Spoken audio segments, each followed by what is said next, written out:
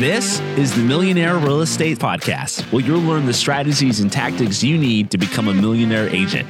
Learn from top agents, brokers, team leaders, and experts in the industry who can help you on the path to success. And now, here's today's episode.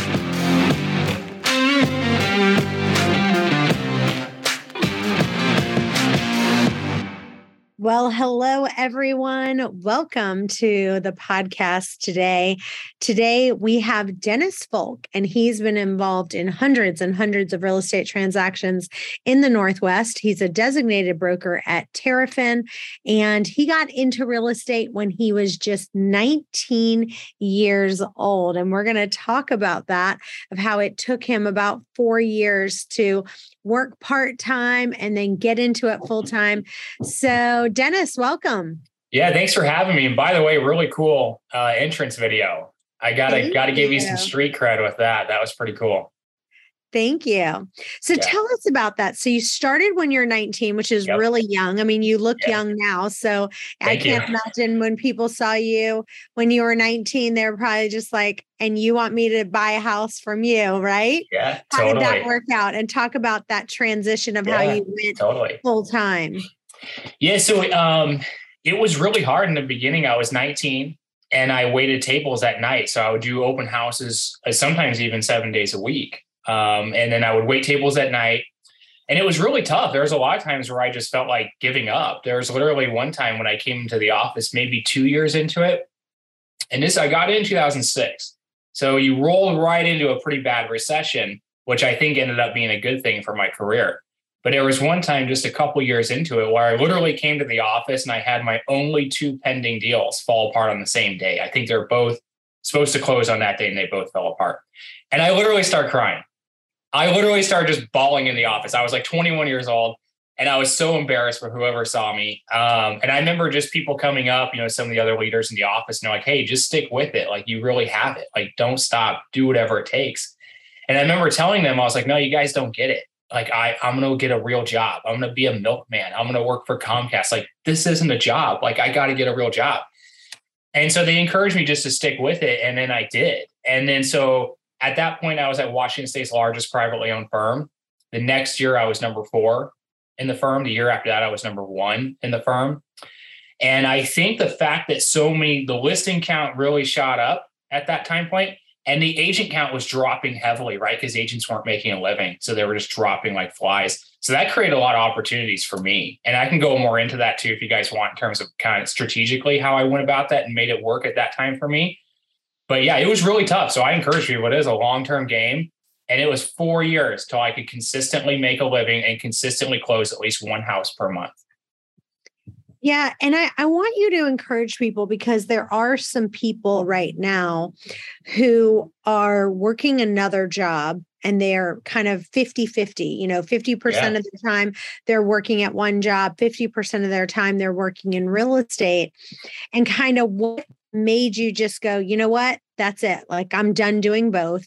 I'm putting all my eggs into the real estate basket, especially at a time where it sounds like it's almost like the same time it is now, because a lot of people are kind of going, well, their regular mindset would tell them this is not the time for me to go all on real estate because the market's not as good. This is, all these different things.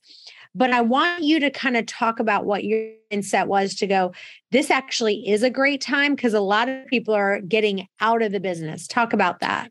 100%. So one thing I think is important to say is that during that 4-year time frame, I was full-time in real estate, because I worked at the restaurant at night. So if there's some people that might be 50-50, and that's fine. You have to do what you have to do depending on the hours of your other or secondary job. But I worked hard every day. So that's one thing that people have to know. And the results for the first couple of years, especially, were not there. So it was discouraging. It could get depressing. It could get, defeating, demoralizing. But I just kept showing up. And I just kept showing up every day and doing the boring work. I was the first one to the office every single day. And I thought, I'm just going to kind of refuse to lose. I'm just going to keep showing up and keep doing the things when there's nobody else even at the office now. It's like the janitor would be there when I got there. But strategically, here's exactly what I did at that phase. Well, again, agents dropping out, listings shooting up, right? Listings were on the market forever. Everybody's freaking house was for sale. So I went to like the busiest agents at our office. We had a lot of agents. And I went to them and I said, hey, would it be okay with you? This house is just sitting there. If I took a strip sign, so this is like a 4-inch by like 2-foot strip sign, and I put it across the top of your for sale sign on the post. So the top part of the wooden post.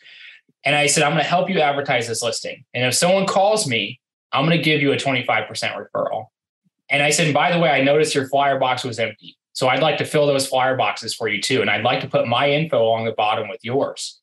And then I said, if someone calls me off that flyer, I'll also give you a 25% referral fee. So what my goal was with that was to get my phone to ring, right? Nobody can call me if my signs are sitting in my trunk. It's impossible, right? So I wanted to get my name, my number on as many signs as humanly possible because it gave me credibility. It gave me confidence. And guess what? It started to kind of make me busy because my phone started to ring so much. So my goal was to get my name on I think it was like 30 signs. It was like 30 signs in 45 days. And I blew that out of the water. I got my name on like literally probably 45 signs. And before you know it, my phone was ringing all the time, right? And so then over the next 4 years, it transitioned. I didn't have to do that anymore. And they became my listings, right? Because you just had enough buyers and you were talking to enough people and you were going on enough appointments and you were starting to get referrals. So I borrowed other people's listings with their permission. I bet you if I went to 15 agents and asked them to advertise their listings in that way, I bet you 14 out of 15 said yes, because they weren't selling anyway. It didn't matter to them. Like the sign was just sitting there. And so, and where it came to me to the point at that 4-year mark where I decided, okay, no more restaurant, was because I would be waiting at a table and I could hear my phone, not hear it, but I could feel it vibrate in my pocket, like getting a call. And I would go, oh my gosh, that's a lead. I got to get this.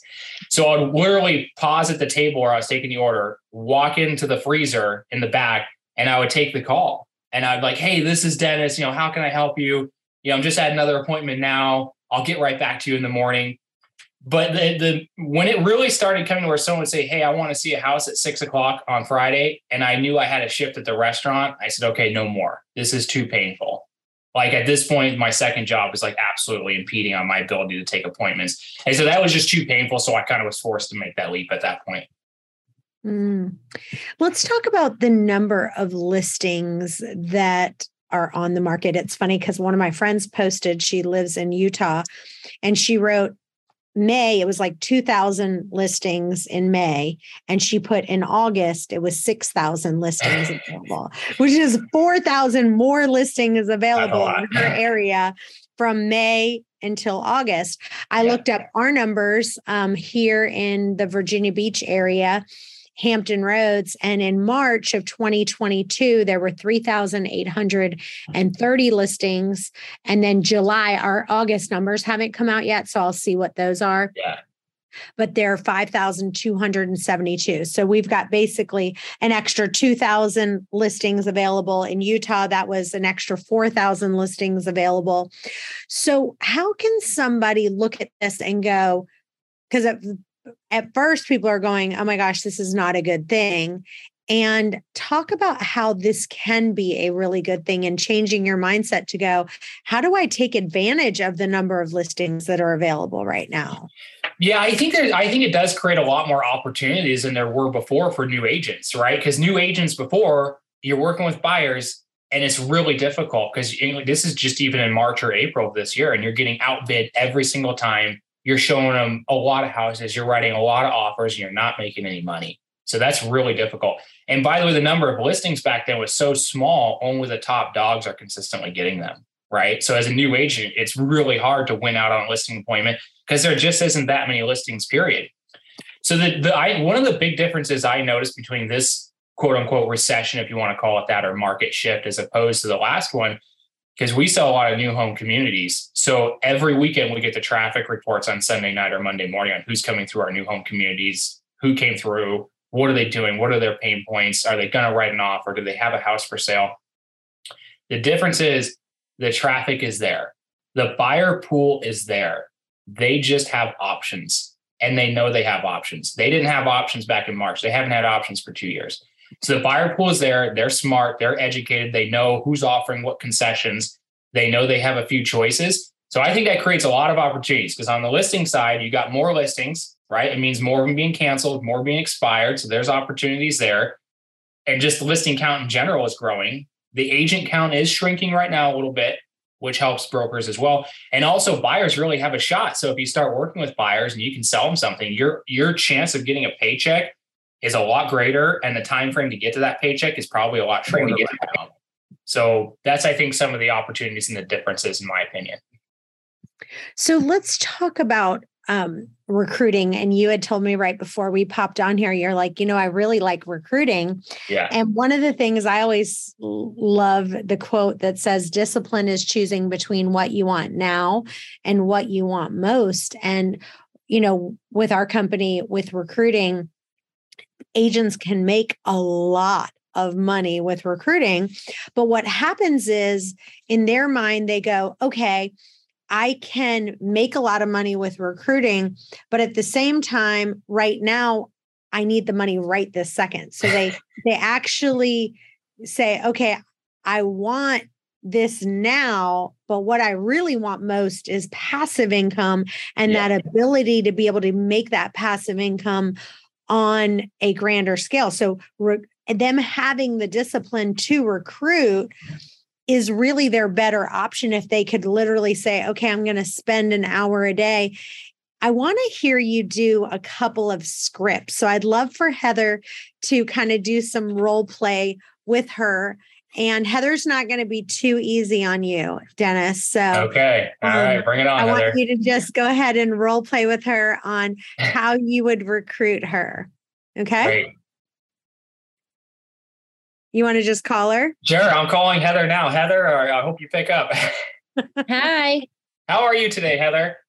I'm good. How are you? Great. Thanks for taking my call. You might not remember, but we actually did a transaction about 3 months ago, and you really struck me as someone that was professional and took their job serious and is really a high quality broker. And today that's kind of hard to find. So I was just wanting to know, have you ever heard of our company, Terrafin Real Estate? We're fairly new.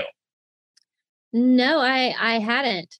But thanks for saying those things. You're very welcome. Where are you at now? What brokerage are you at today?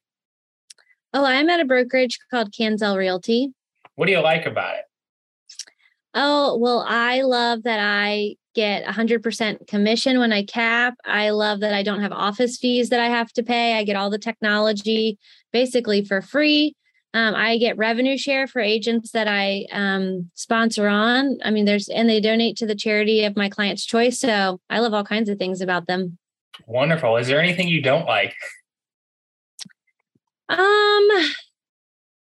Sometimes, I mean, I like most everything about them. They don't really bother me very much. So I kind of just do my own thing. Interesting. Well, we have lots of opportunities coming up. Last year, we sold about $200 million in new homes.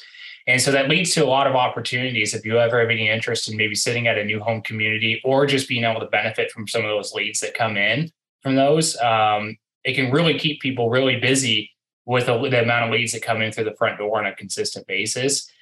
We also have a profit sharing program here where you can get paid over the lifetime of the span that you and the broker you recruited are at our office.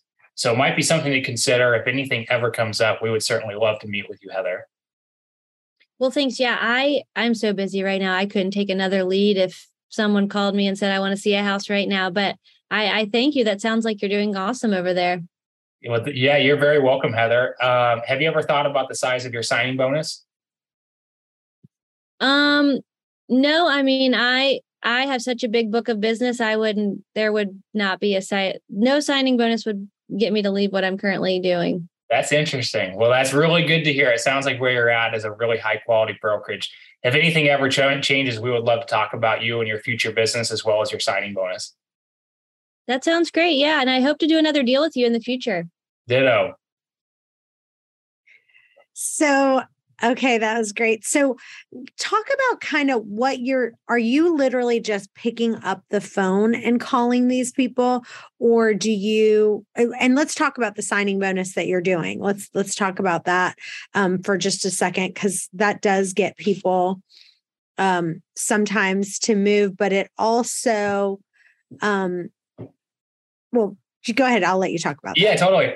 So it's really, I wish there was a magic sauce with recruiting, but from what I found, there really isn't. Every time you think you sort of have it figured out and a certain strategy works with one or two or three brokers in a row, then it won't work for one or two or three brokers in a row. So it's, and I think that's part of what keeps it exciting is that it is literally never the same thing. And it's a lot of fun. Your question in terms of, do I pick up the phone and call people? No, I don't think I ever have. So are you texting them and saying, like, what would your text be to have Heather call you? A lot of times what I'll start with is an email. Number one, I'm really big on just starting with an email. And usually where I'm reaching out is they're really not a cold email. So they're not super warm a lot of times, but a lot of times they're cold. Not super cold, but not super warm. So what I mean by that is, do they have someone that they were friends with that recently joined our firm? Or do we have a couple of brokers that just came over from their firm? Maybe they weren't friends with them, but that's a connection there. Hey, we just brought on so-and-so and so-and-so. They are really happy with the move they made. Would you be interested in meeting? I'd love to tell you more about our company. Or like I sort of try to do with Heather, hey, we did a transaction before, or we've done 2 or 3 transactions. I really enjoyed meeting with you. I would love to tell you more about my company. I try to find some sort of connection so it doesn't just feel like, hey, I just randomly found you in the MLS and decided to throw you an email. A lot of the brokers too, maybe a third of them are coming from word of mouth. So it's not just me having to recruit them. So a lot of the brokers here, they could probably do a much better job, but a lot of them will recruit on their own and go, hey, I'd kind of like to hear, you should go and meet with Dennis and see what you think. Like, I've been really happy since I made the move. In terms of the signing bonus, so the signing bonus surprisingly doesn't move a lot of people. There's no secret to that. Some people that go, well, crud, yeah, I could do that. We don't do it with new brokers because they had this for whoever we do it to. There has to be some forethought with it, and you have to kind of calculate it out to go, if I pay someone $5,000, $7,000, or $10,000, am I reasonably going to get those funds back within 3 months or 6 months? So that's pretty important to us. You're only going to pay it to people that you're going to reasonably have a return on that within 6 months. So we don't offer it to new brokers, and we don't offer it to really low producing brokers. They've got to be medium to higher producing brokers. And a lot of times we won't start with it, but if we feel like we're pretty close, and especially if they're interviewing other brokerages around our size, we'll absolutely then put that on the table. And a lot of times that might help them push them over the edge. But in general, it's a lot of fun. So if there's opportunities at your brokers for people to sell and to cap and to do really well with commissions, but also to make reoccurring money and long-term money in terms of recruiting, there's no reason that agents can't do both. No agent, I mean, I understand some days are super busy, but I think almost all days you can have some time dedicated towards recruiting other brokers because it's fun. It's not that hard. And you can just put some consistent effort in 4 to 5 days a week and probably see some results from that. And now a word from our sponsor. This episode is brought to you by Kanzel Realty. One of the other things we give you is revenue share, where you get 5 levels of money in your downline every time you attract an agent to the company. And guess what? The first 3 levels open up right away.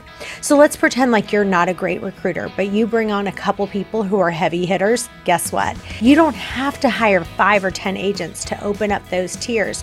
You automatically get those. So that's what makes us very different. This is Kanzel.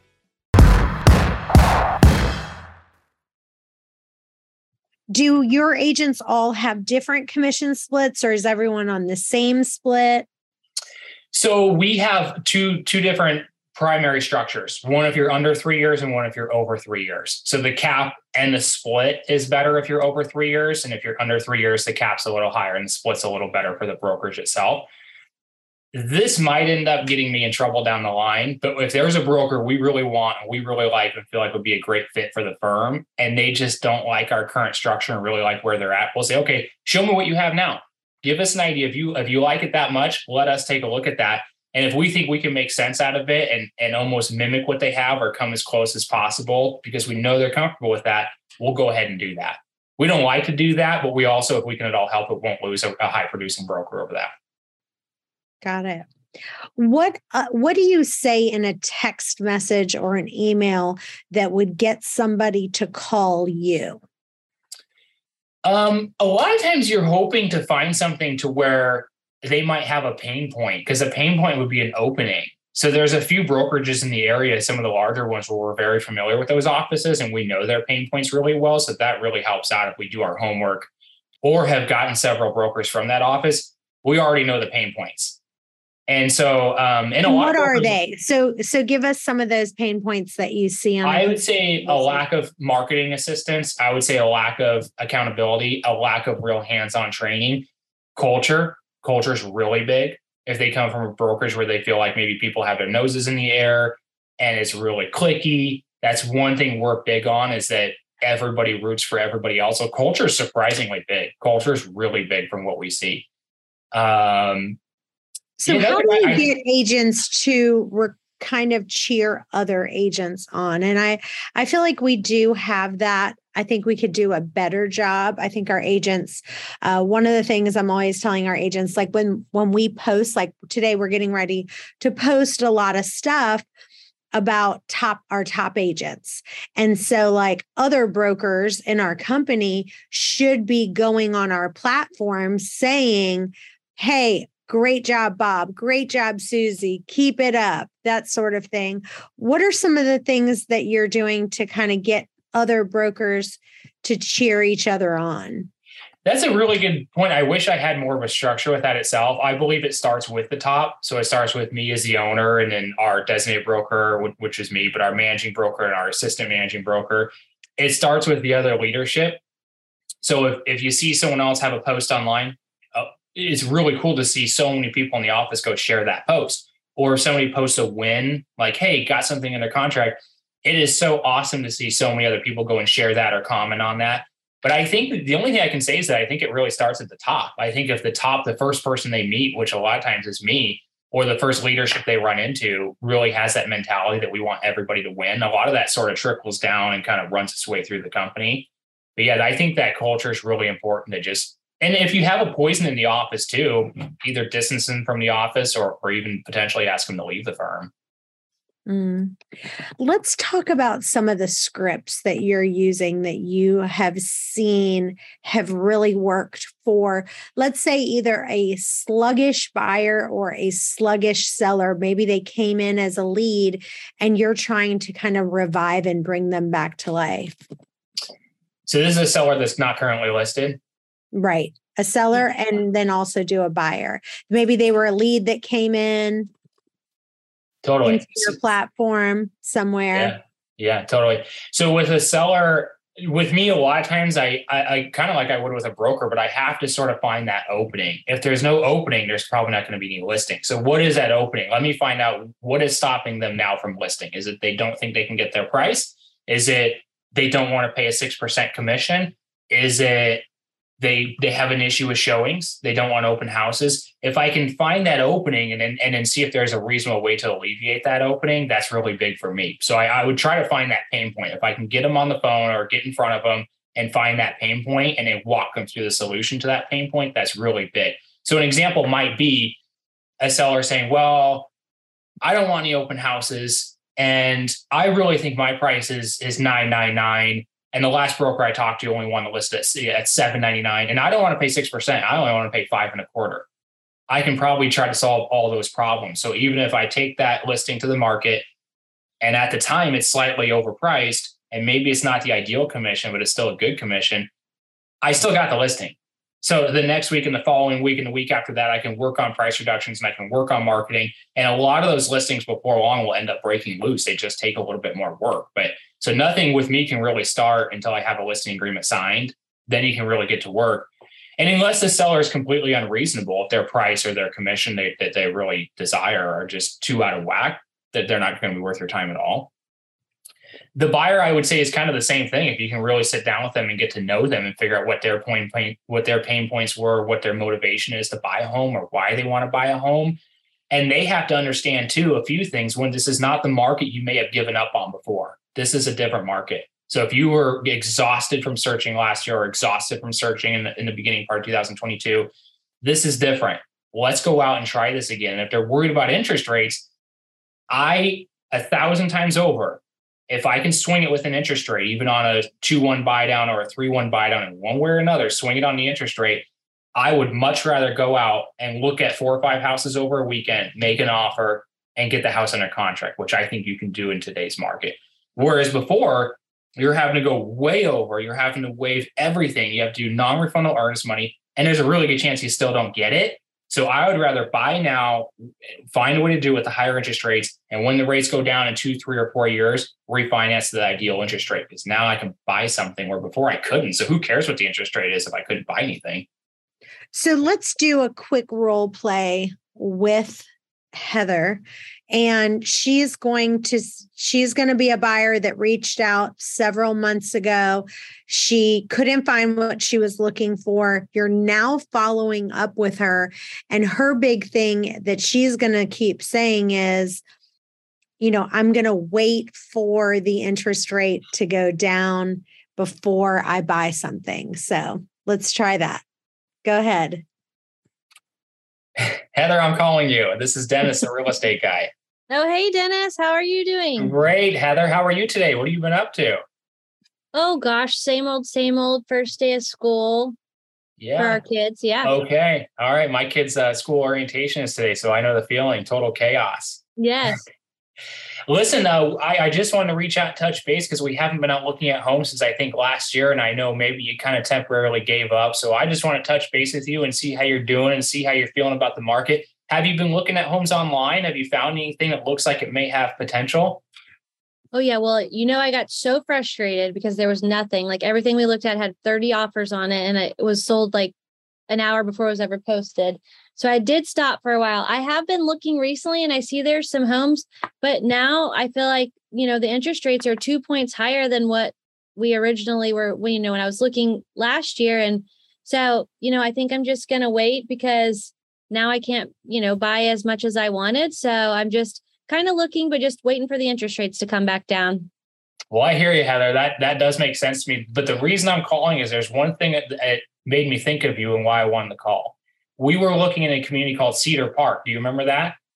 Oh, yeah. I loved that. I loved that community. Awesome. Well, anyway, I showed almost the exact same floor plan that you and I looked at, and we got totally whacked with a multiple offer situation. And I remember that you guys were crying in the driveway, and it was really frustrating. I showed that exact same floor plan, and guess what happened? What? We got it for $12,000 below their asking price. We got $18,000 worth of seller concessions. So my clients not only got all their closing costs paid for, but they got to do a permanent interest rate buy down that the seller paid for. And guess what? On top of that, we went through our inspection and we got the furnace serviced and we got a new hot water tank, and they just closed yesterday and they are really happy. So that transaction made me think of you and your husband because it just happened. And not too long ago, we had a really bad and frustrating experience there. So I just wanted to call you and tell you about that. Oh, wow. That was good. Yay, that was really good. I love that. That was excellent. You are really talented at what you do. I'd love for you to kind of talk about the verbiage that you use when you're asking for the seller. If you're going to put that into the contract about the seller buying down the interest rate, could you talk about that verbiage that you would add in?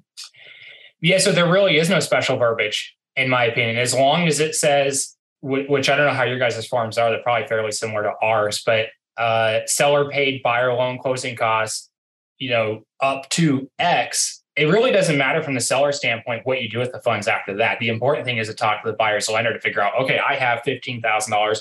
Right now, a lot of our builders are offering $25,000. I have X to work with. The seller doesn't care what you do with it at that point. So it's your job to negotiate the total amount of that.